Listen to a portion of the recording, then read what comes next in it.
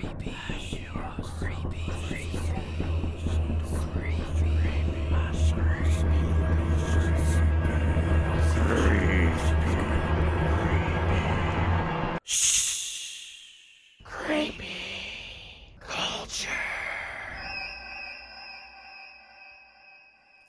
and welcome to Creepy Culture, CM Life's scariest podcast, where we discuss horror movies, video games, music, and more.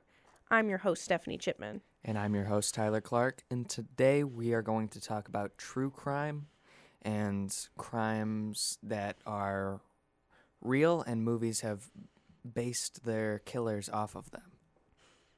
It's basically how true crime inspires this horror culture. And sort of the fascination with true crime and why it has blown up in recent years. Honestly, I think part of it is because of the film, right? Because we have all these films that start with based on a true story. Like There's nothing the more Texas chilling. Chainsaw Massacre. Yeah, or The Exorcist, right? Yes, which some of those are not really based on a true story, based on true events, based on true people, but like Leatherface is not one killer. He's not based on one guy. He's based on multiple killers, but takes heavy influence from, say, Ed Gein, who was the Plainfield Ghoul, who did a lot of messed up stuff. Like, he was known for robbing graves and making weird little pieces of art. Not art, I guess, wouldn't be the trophies. He made like a lamp out of human skin, I believe. He had furniture made out of human skin. Yeah, what you see Leatherface doing. And he also wore women's clothes, which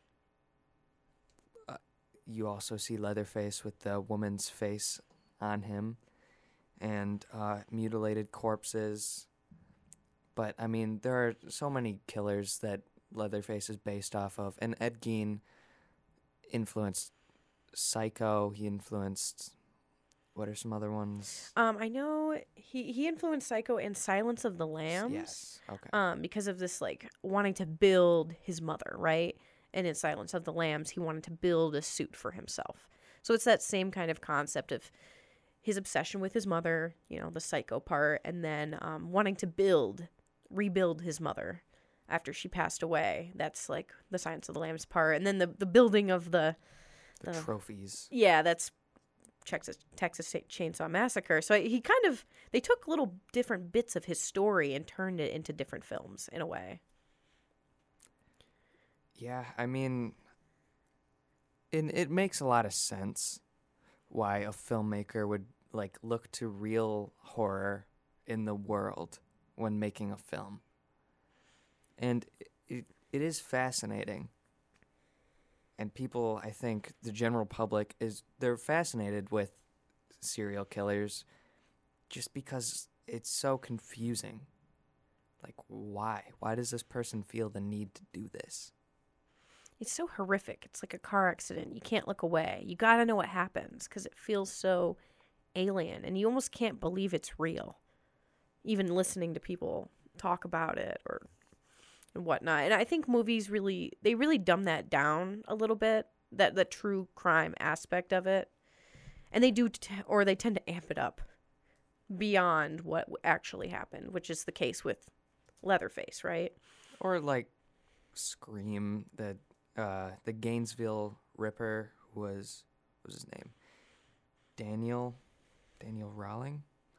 He that was based on a string of Florida murders, which inspired Scream, but I don't think it was a telephone wielding, what's your favorite scary movie type guy. Wait, you didn't think he wore the ghost face mask while he killed people? I don't think he was coming after Sidney Prescott because of her mother.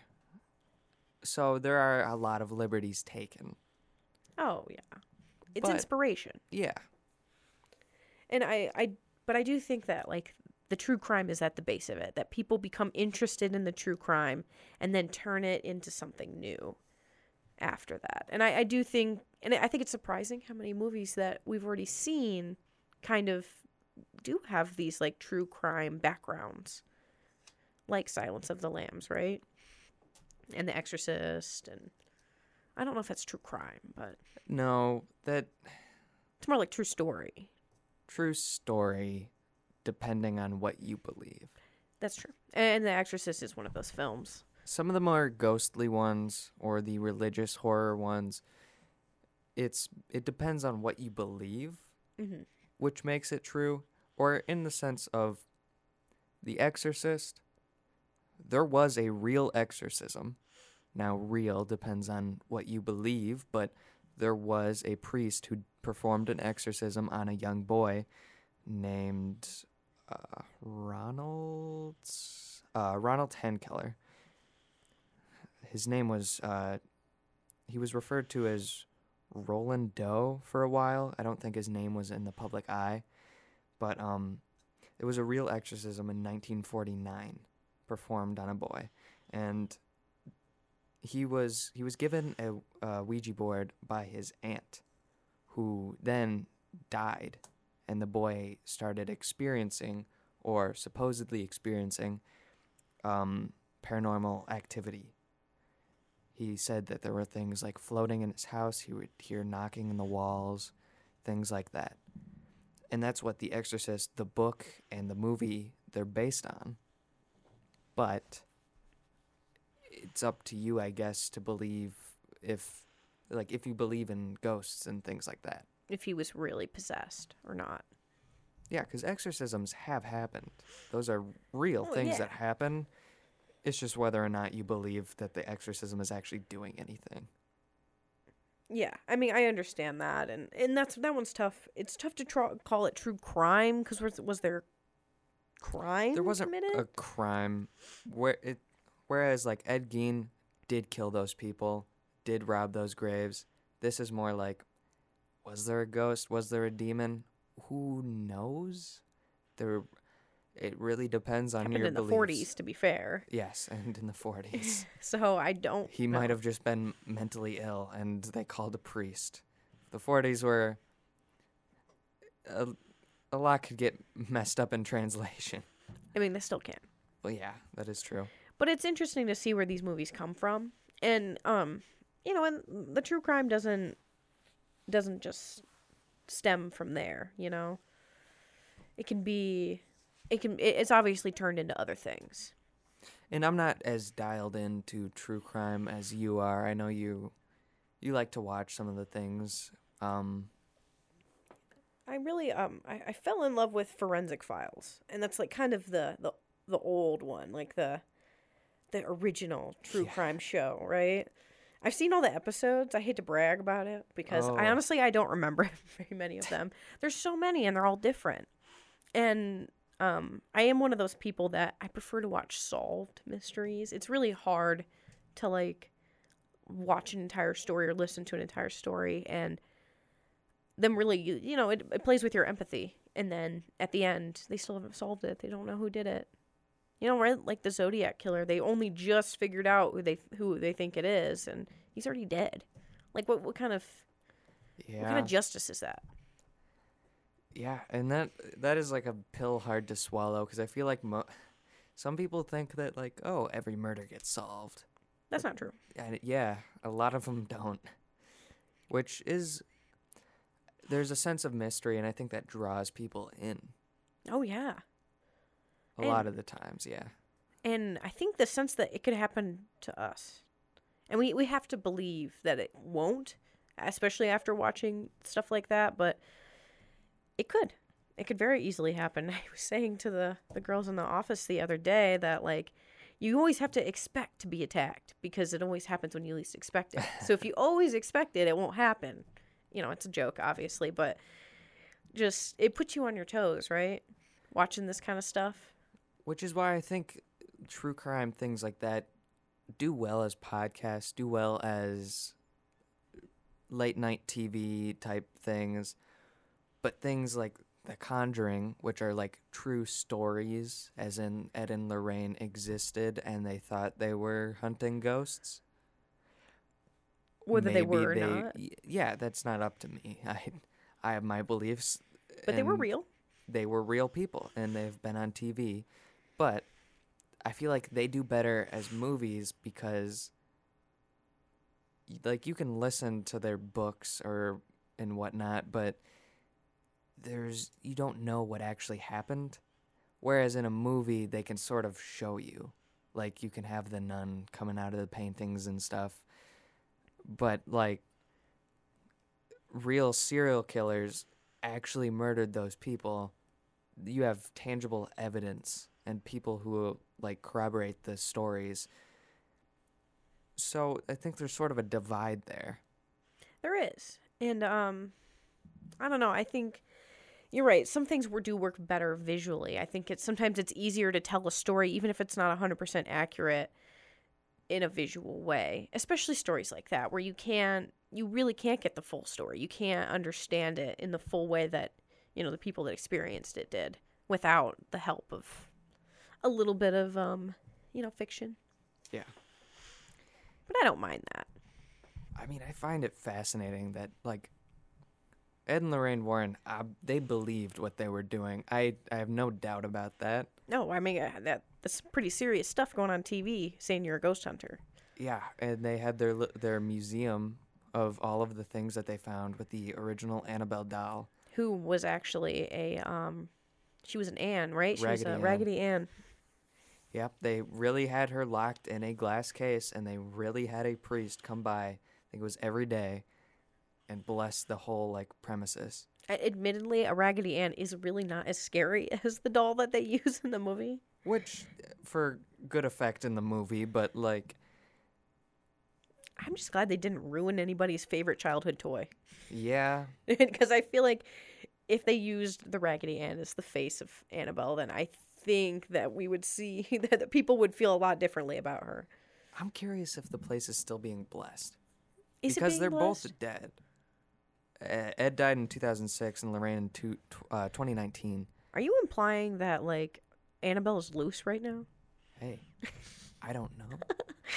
Because I think they had a kid, but I don't think she wanted anything to do with it. I don't blame her. Growing up in that environment, that'd be terrifying.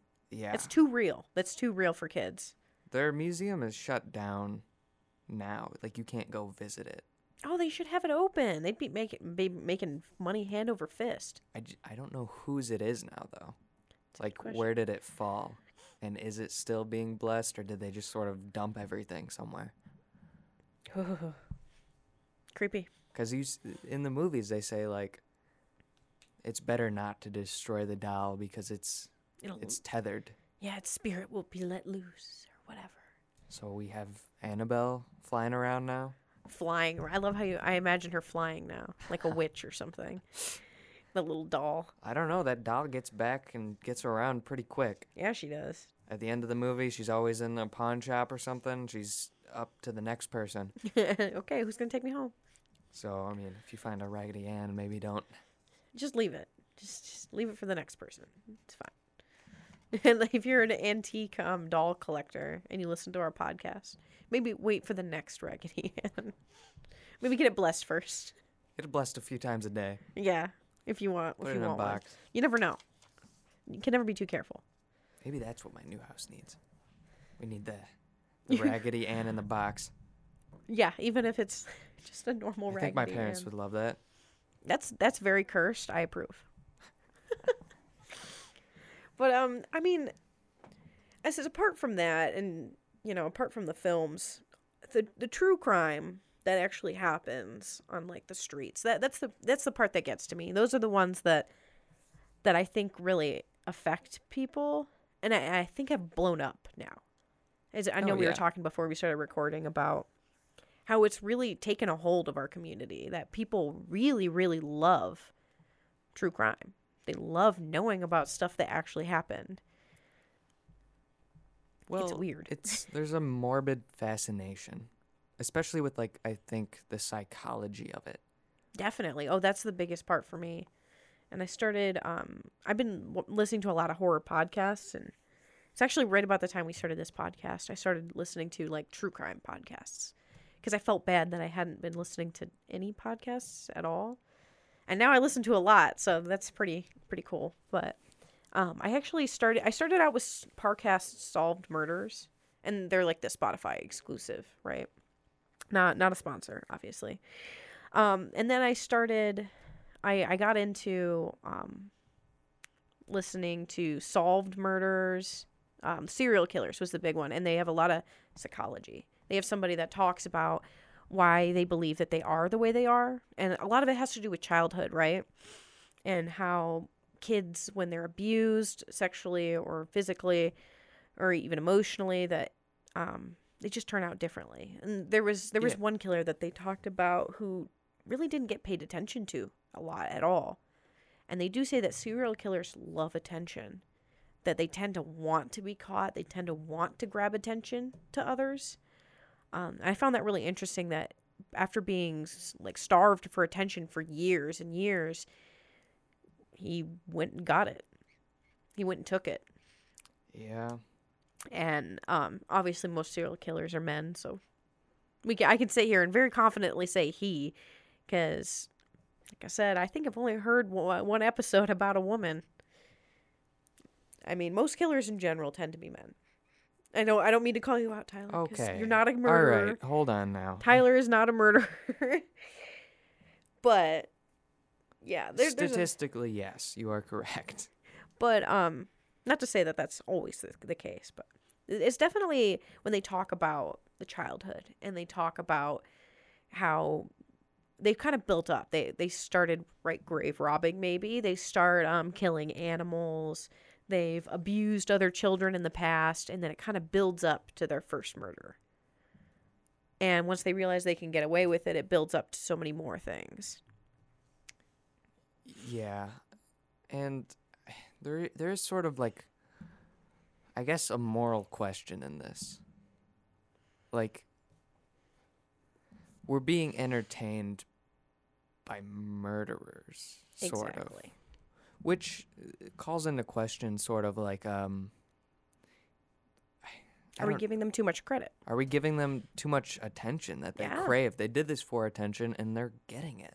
Yeah, and that really gets me too. And I've had conversations about this before about, are we just glorifying them, right? But it's not about them. It's about the people that they murdered and glorifying them and giving them, being like, these were people. They had families. They had lives, and their lives were cut short for no reason. No good reason. There is no good reason to kill somebody.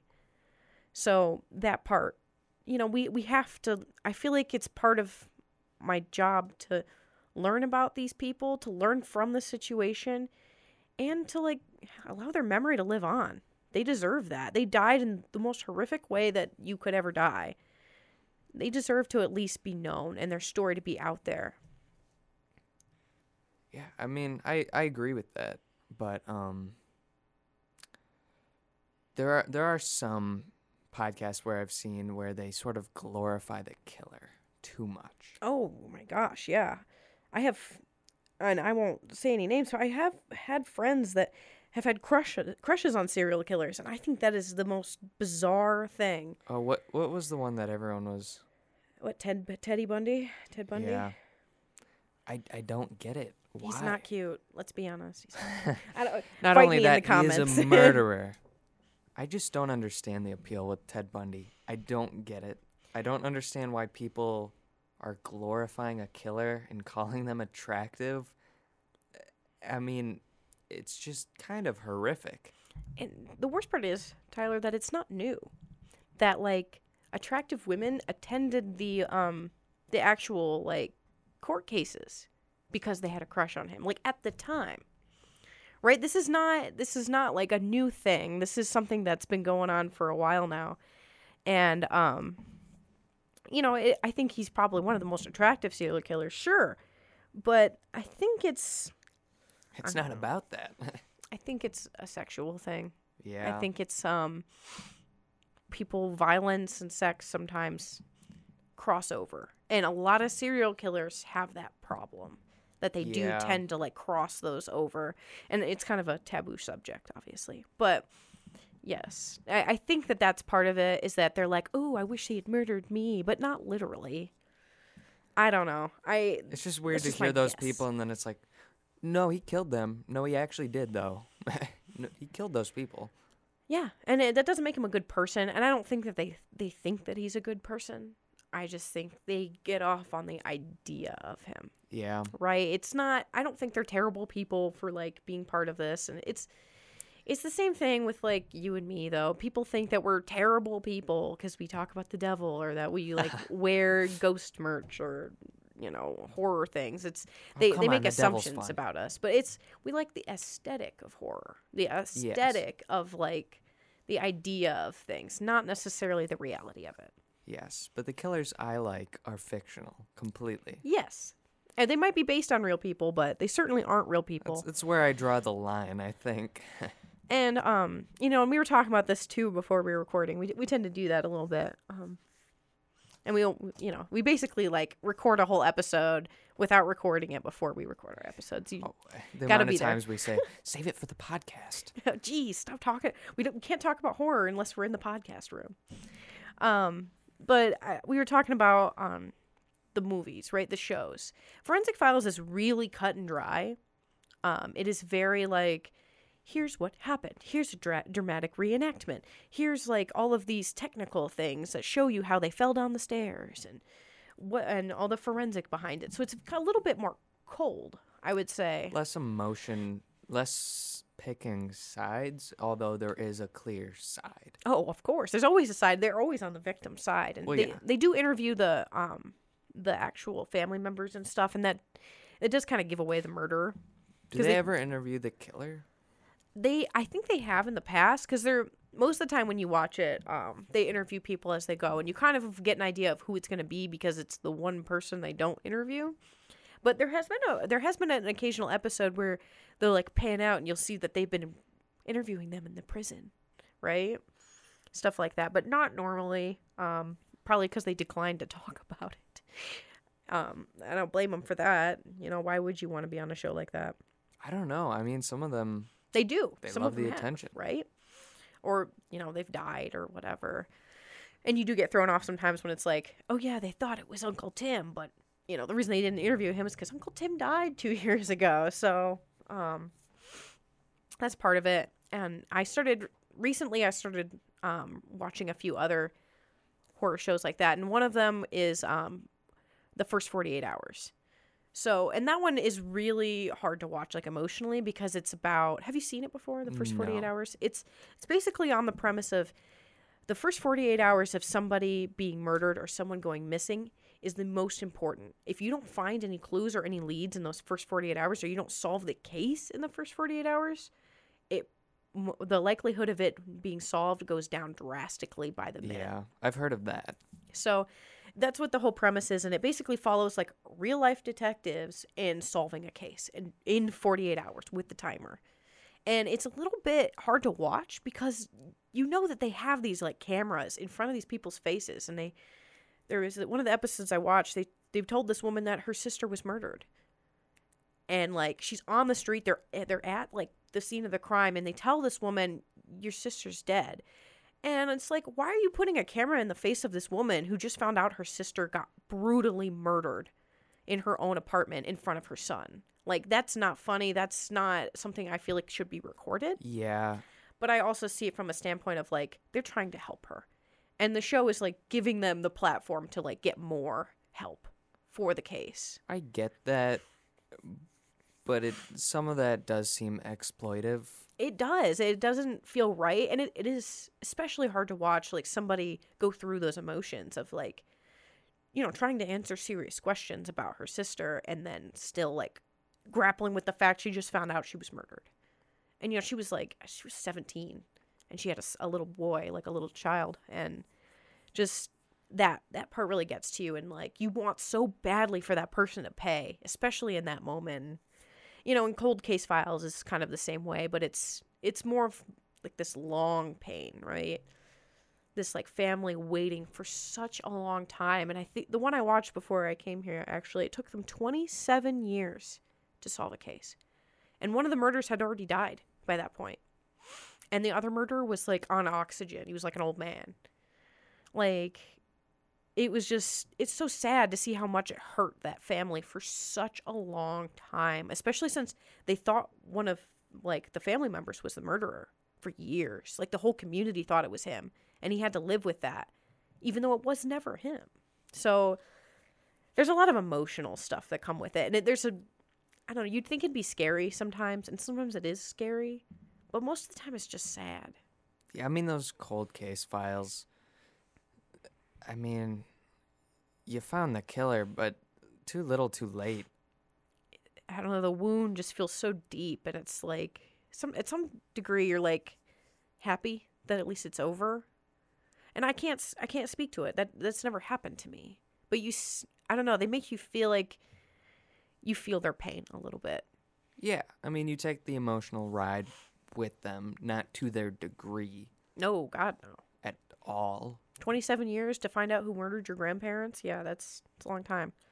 Yeah, and I mean, just the thought of them being free for like 20-some years. Yeah, they got to have a life. Yeah, I mean, that's awful. And there are a lot of people that are very, like, parasocial about that. And, like, watch the show and, like, take it seriously, but take it too far, think that they're connected to it. I've seen people, like, online. Oh, yeah. I mean, I can't pretend to even know what they went through. And I think a lot of these shows are made to learn from. They're not made for you to become obsessed with the case or think that the police didn't try hard enough or that it was the family's fault, or to get too involved. It's to be like, this is kind of what happens. This is the reality of it. And I hope that you can learn from this and be careful who you associate with, who you get into a car with, who you let your children be around. You know, and think that not only young people get murdered, old people get murdered too. And it's not always sexual. Sometimes it's about money. It's to make you more aware of what actually does happen. We're not hiding from this. This is real. Yeah. And, I mean, that is, like, a great part of these shows, a great outcome, that people are, like, more aware. But then there's the people that are like, I watch true crime. I could solve this. No. But those idiots, some of them mess up, like, actual evidence. Oh, for sure. Like, I don't remember what it was, but I think there was, like, a group of Redditors who, like, messed up this case, and then they, like, ruin the evidence, and you can't use it. Yeah, I mean, if you test too much of a piece of DNA, then it can be unusable. But it depends. I mean, PCR testing can allow for the sample to be made larger, so it can be tested multiple times, but it depends. It depends on how much of the sample you have. Even other things like it like accounts and other things. Yeah, like there's a lot of cases that I was learning about that journalists, right? We work at CM Life. They got so involved and they got so concentrated on one version of how it could have gone down, right? There's a case about a girl who was murdered in her dorm room, right? College. And they found like a certain type of material there, right? And they thought it was like a ritual killing. They were obsessed with this ritual killing, and everybody thought it was, and it distracted the police so much that they didn't realize that that same material is actually found in paint. And she was painting in her freaking bedroom. And that's why it was there. It was never a ritual killing, and they wasted those precious 48 hours thinking that it was a ritual. So I can see how people can be distracting, and it's not helpful. It's not helpful thinking that you know how it all went down, because you don't. Especially with social media now, where they can just on blast, full on just like flood the sources of information to where you will never find anything. And there's like a specific way that evidence needs to be gathered to where you can put someone away. Like tampered evidence cannot be used in the court of law. So some wacko tries to like break in somewhere and like tamper with evidence. Boom, you can't use that. Maybe the guy walks free. Yeah, we are not detectives, you know. I'm not sitting here claiming I am. right? I've watched every episode of Forensic Files. Woo! I'm not a detective, right? I know about PCR testing. I'm still not a detective. Like, that doesn't mean anything. I don't know what I'm doing. And honestly, I don't have the resources to do what they do. What they do is very, very serious. It's very, very educated. They talk to everybody. They know people's, like, the way that they hold themselves, the way that they say things. They know all about that. I actually just watched this episode of, I think it was Cold Case Files, where he was at the scene of the crime. He was talking to this guy, and he could tell by his demeanor that something was wrong. And he's like, if you touch these kinds of people when they're in this upset state, they'll lean on you and they'll tell you things. And he said when he touched this boy, he started crying and said he knew where the little girl was and that she was dying. And by the time they got there, she had already passed away. But the fact that this detective knew just by his body, the way he was reacting to things, that he knew something that he wasn't saying. Well, they're trained for that. That's their profession. So Exactly. to think that some internet people can match them is insane. It's ridiculous. And, you know, and I myself, I'm like, oh, I know who the killer is. And it's fun to watch a horror movie and try to guess who the killer is. But that's not real life. You can't apply that to real life. And even though sometimes people can be helpful in coming up with theories that maybe the police didn't think of, it doesn't mean that you should insert yourself into these cases. Yeah, if you want that, watch Scream. Don't. Maybe stay away from the true crime. Yeah, and I don't know, enjoy true crime, but don't try to insert yourself into it. Or, you know, you can come up with ideas and maybe try to help the police, but don't overdo it. don't go over the top. Or idolize the killers. That is Yeah, please don't. awful. Yeah, let's idolize the people who passed away that should have had longer lives. Or the people that found out who the killer was. Right, The detectives. The people who helped, or the family members that have survived. And it's very much more serious than what we normally talk about, but I think there's a lot of like true horror that comes along with watching these shows, because we do feel affected directly, like it really could happen to us, but there's a lot of sadness. It's mostly sadness. Well, in movies, it's like, this could happen to you. But true crime, it did happen to someone.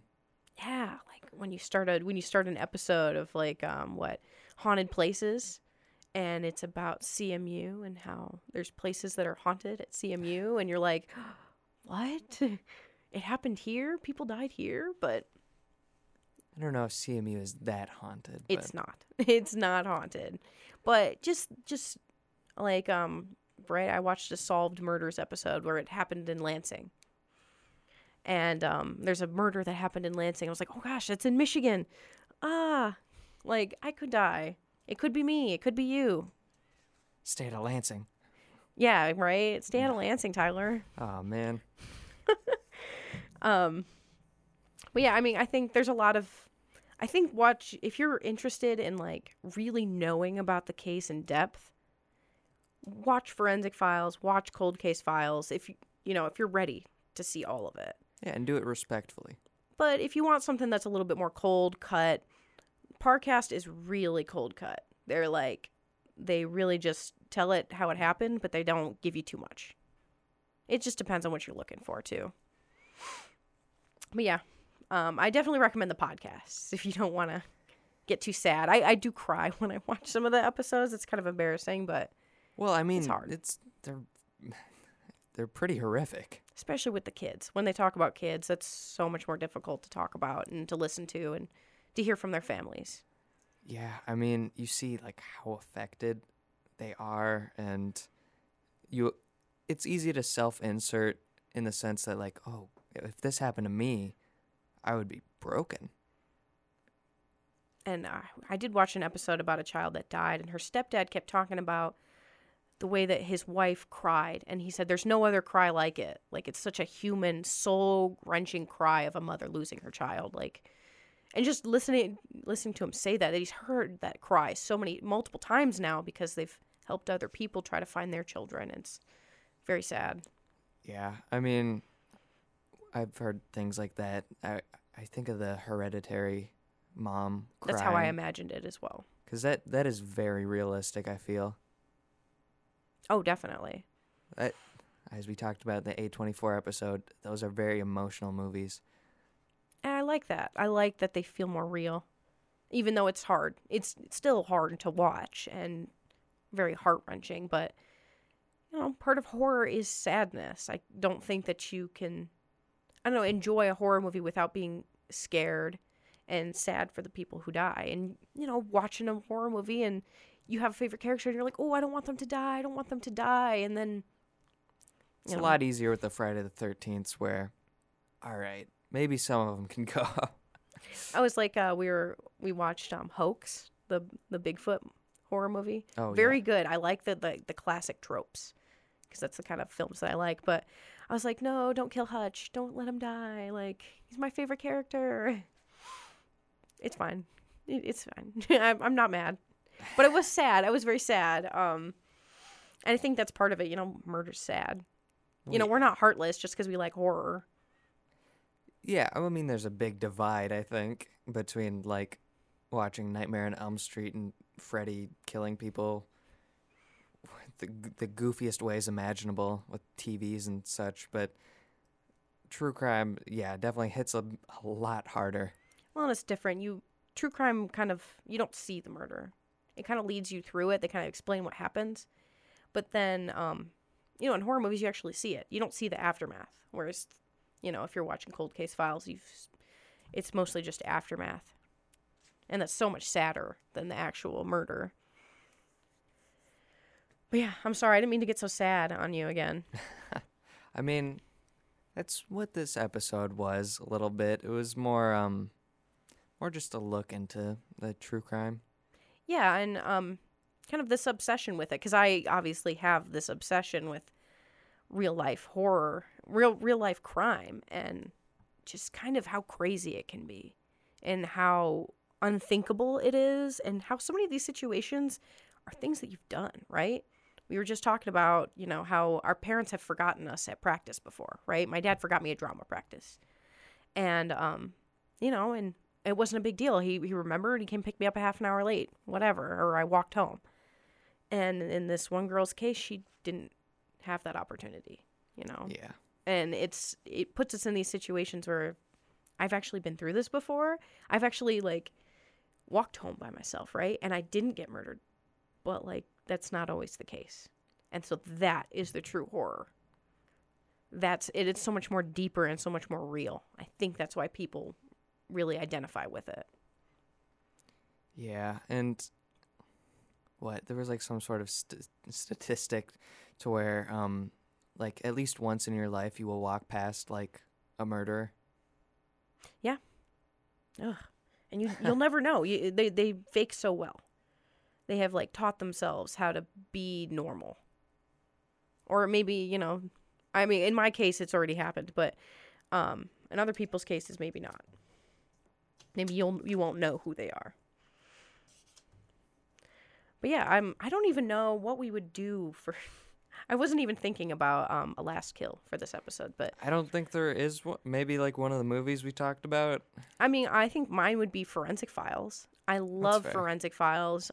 There's so much to learn there, especially about forensics in general and how mysteries are solved. And there's some entertainment value and some really interesting stories to find there.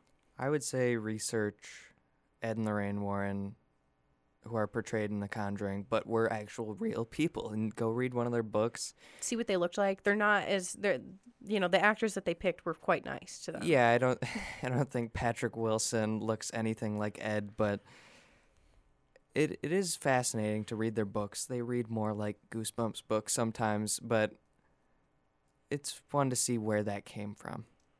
Yeah. So your last kill's what, The Nun? I'm just messing with you. Hey, I love that movie. I loved it too, to be honest.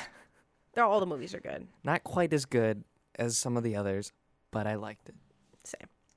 Well, good pick for Final Kill then. Yes, do the research. Let us know what you find. And let us know in our Instagram comments, our YouTube comments, what your favorite true crime podcast or show or movie is, right? Let us know. I want to know. Yes, and you can find us at creepy_culture on Instagram, both with K's, and we'll talk to you next time. And don't say you'll be right back. because this is a horror movie, baby, and you know you won't be back. Come on. I'll be right back. Ha ha ha ha ha.